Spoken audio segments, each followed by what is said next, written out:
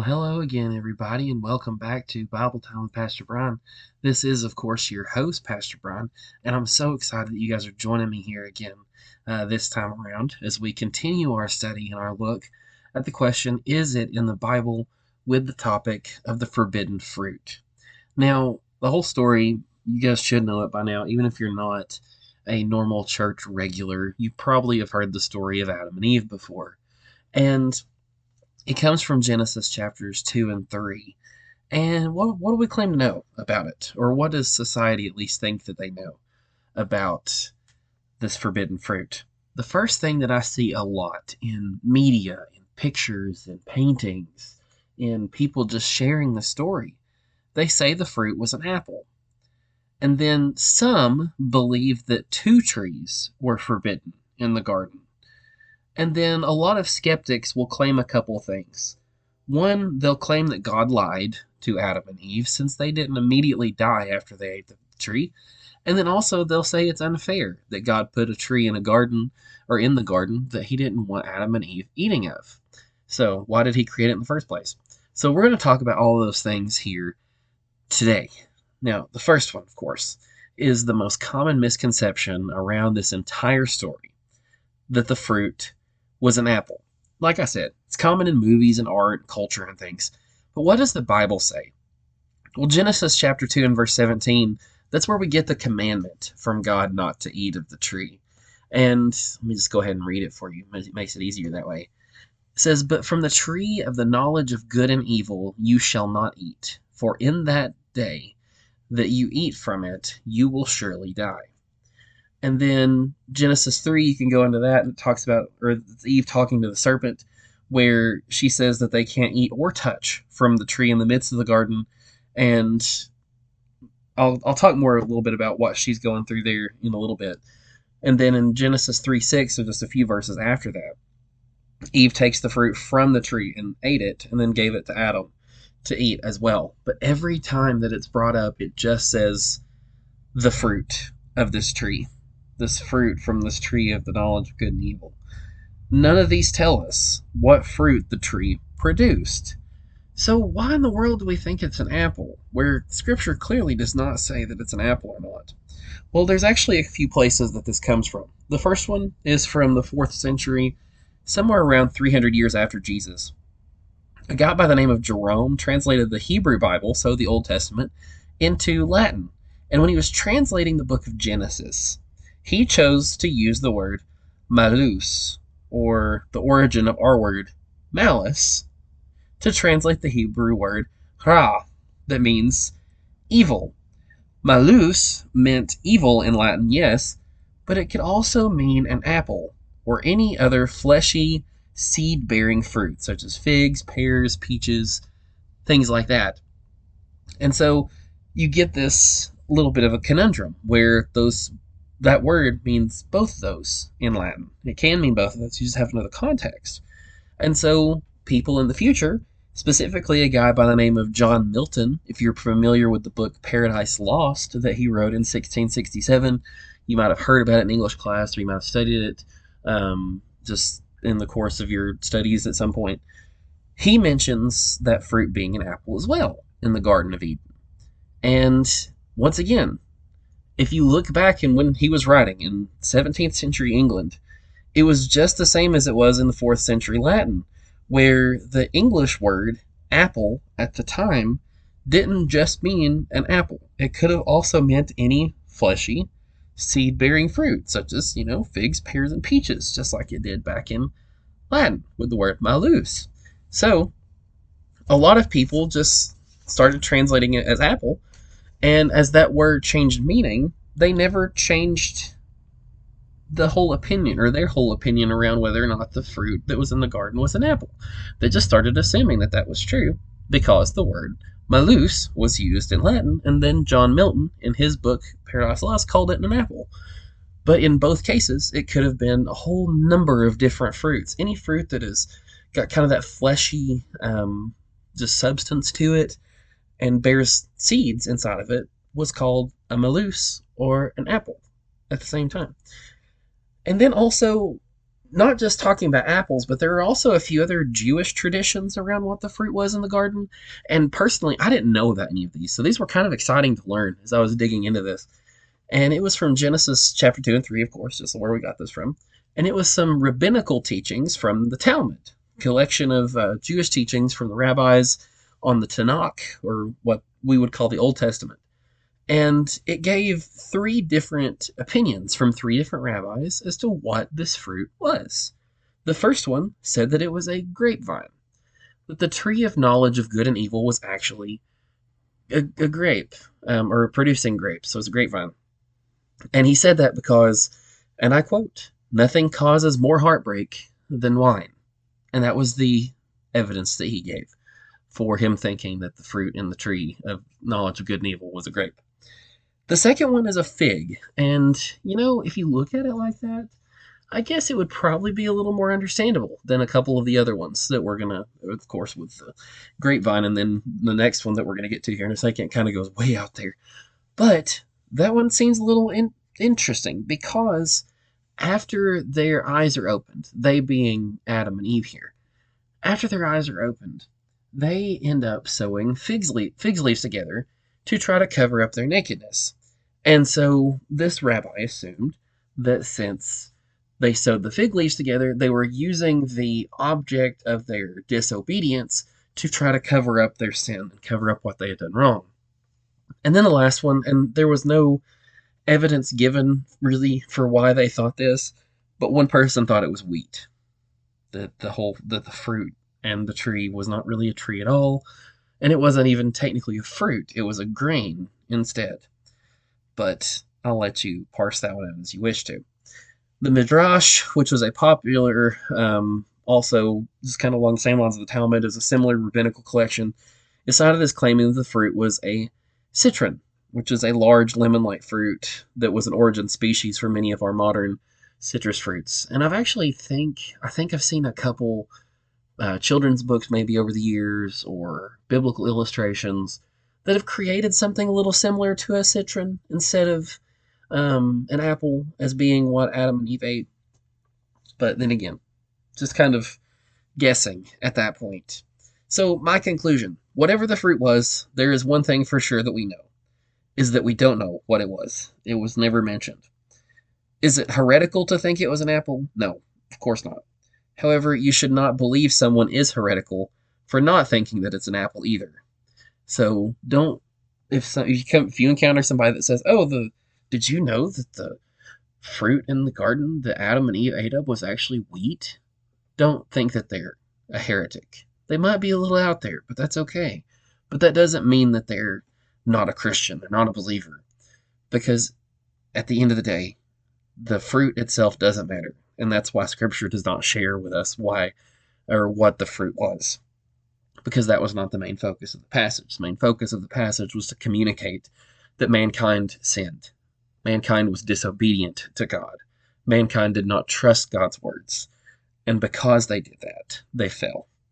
It doesn't matter what the fruit was. It matters what they did with the fruit.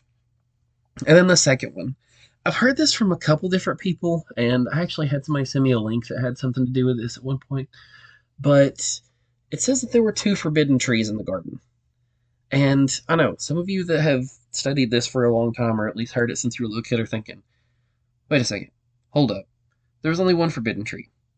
And you would be right, but hear me out really quick. So God's commandment in Genesis 2:17 is very specific. They are not to eat of the tree of the knowledge of good and evil. No mention of any other forbidden trees. That's the only one that's mentioned. The tree of the knowledge of good and evil. Don't eat of it.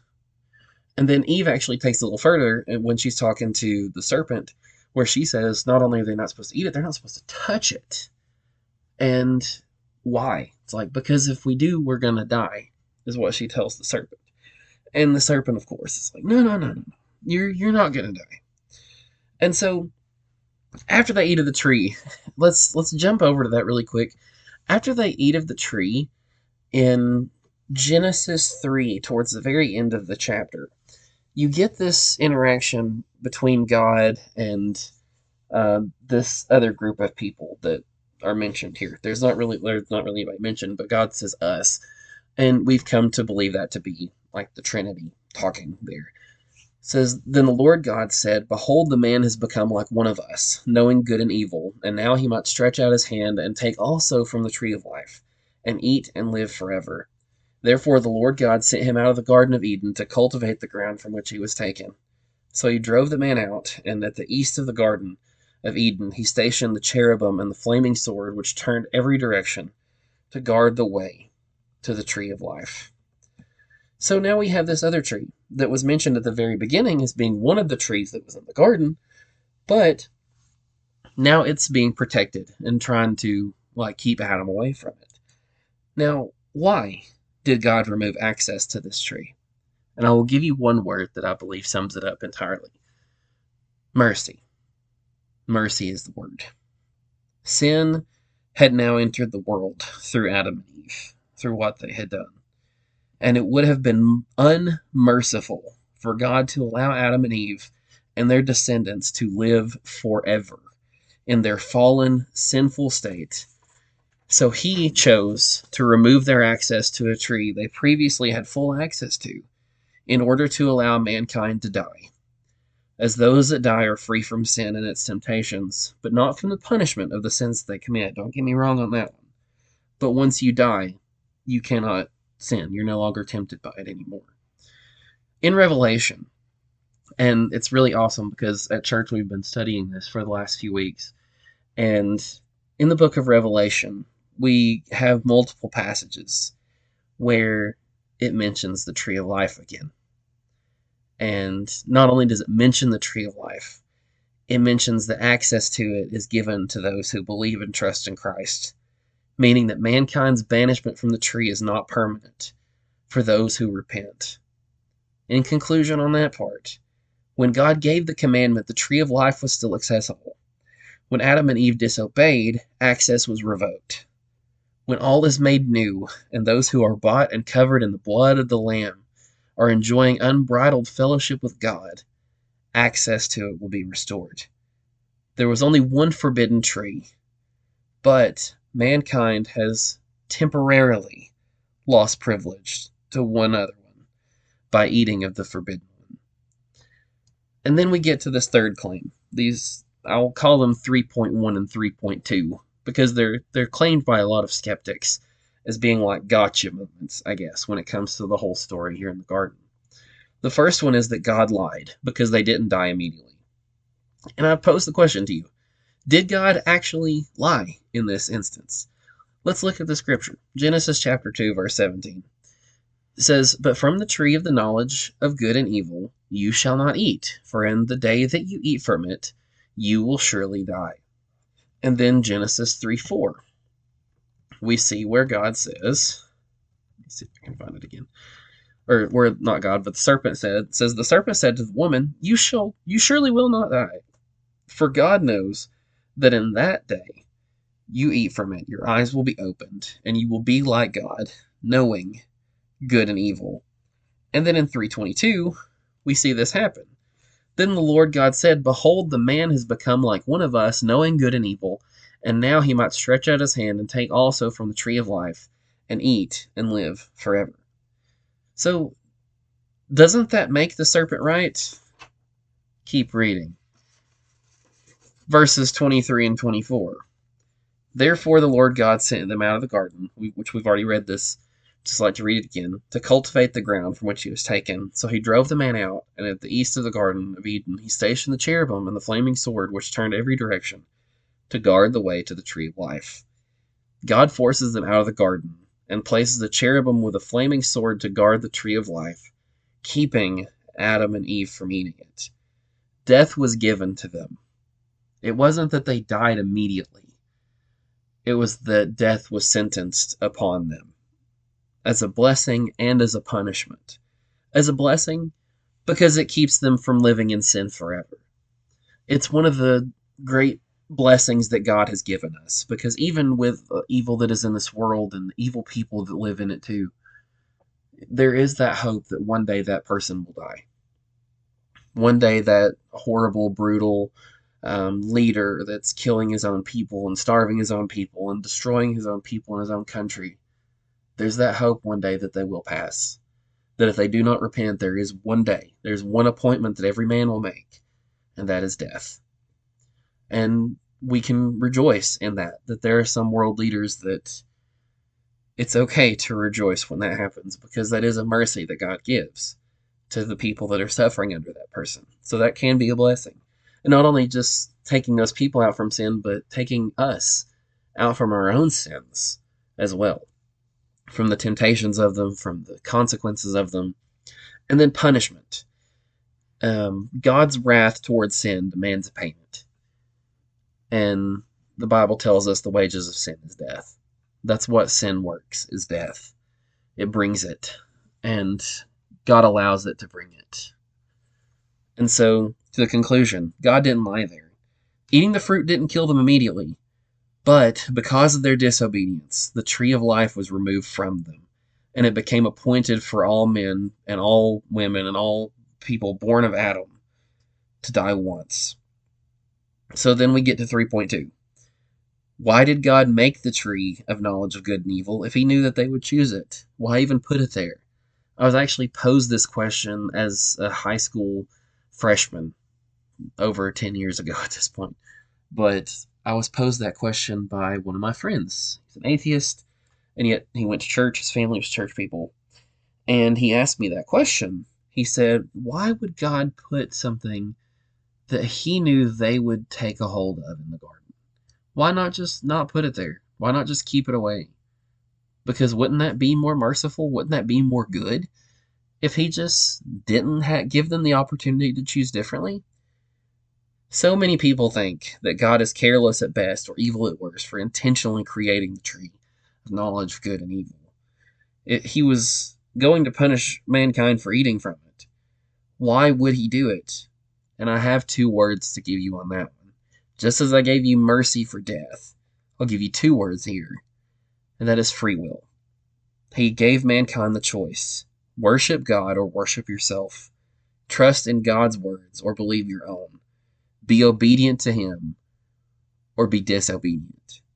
He gave them that opportunity to choose, to pick. He forbade them from eating of that tree, but he did not stop them from choosing it. He gave them that opportunity. God allows for humans to have free choice. And in my personal opinion, I believe that this proves his sovereignty. He is the omnipotent, omniscient creator of the universe.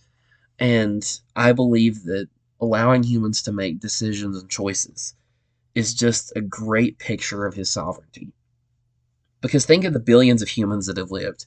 There are 8 billion people live on planet Earth now. Think of the untold number that's lived since creation.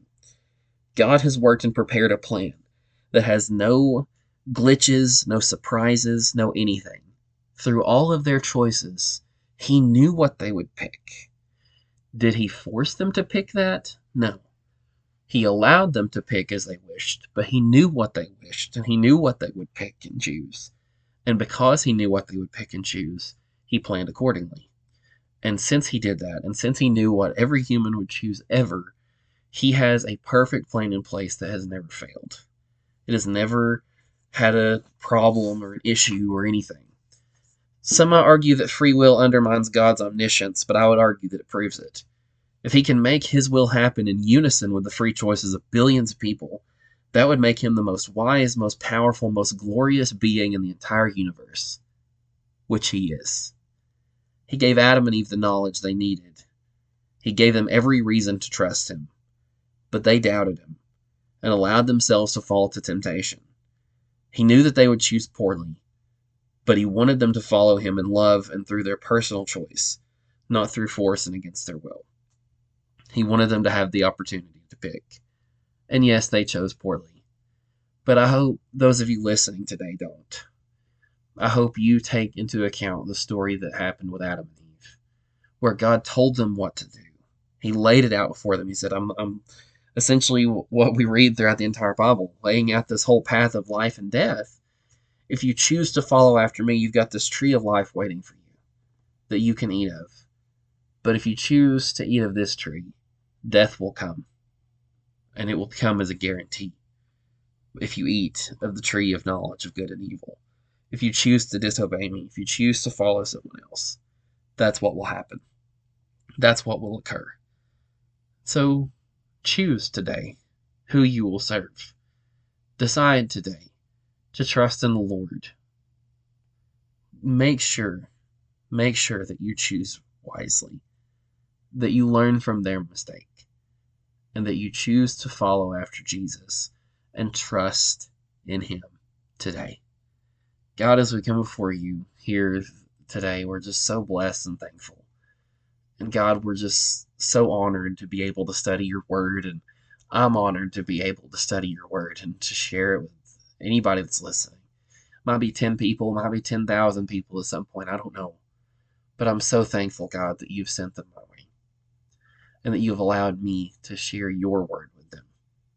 And I pray, God, that your words would shine through any mess that I've thrown out there, that your holy and true gospel would just shine gloriously through the mess that I have made. And I pray, God, that you just go with each person that's listening to this podcast and just give them strength and give them guidance. And I pray, oh Father, that you just continue to go with us as we study your scripture together, as we study your word together. And I pray that you would help us keep our focus solely upon you. God, we love you, we thank you, and we praise you. And it's in Jesus' name we do humbly pray. Amen. Thank you guys for joining me, and I will see you next week.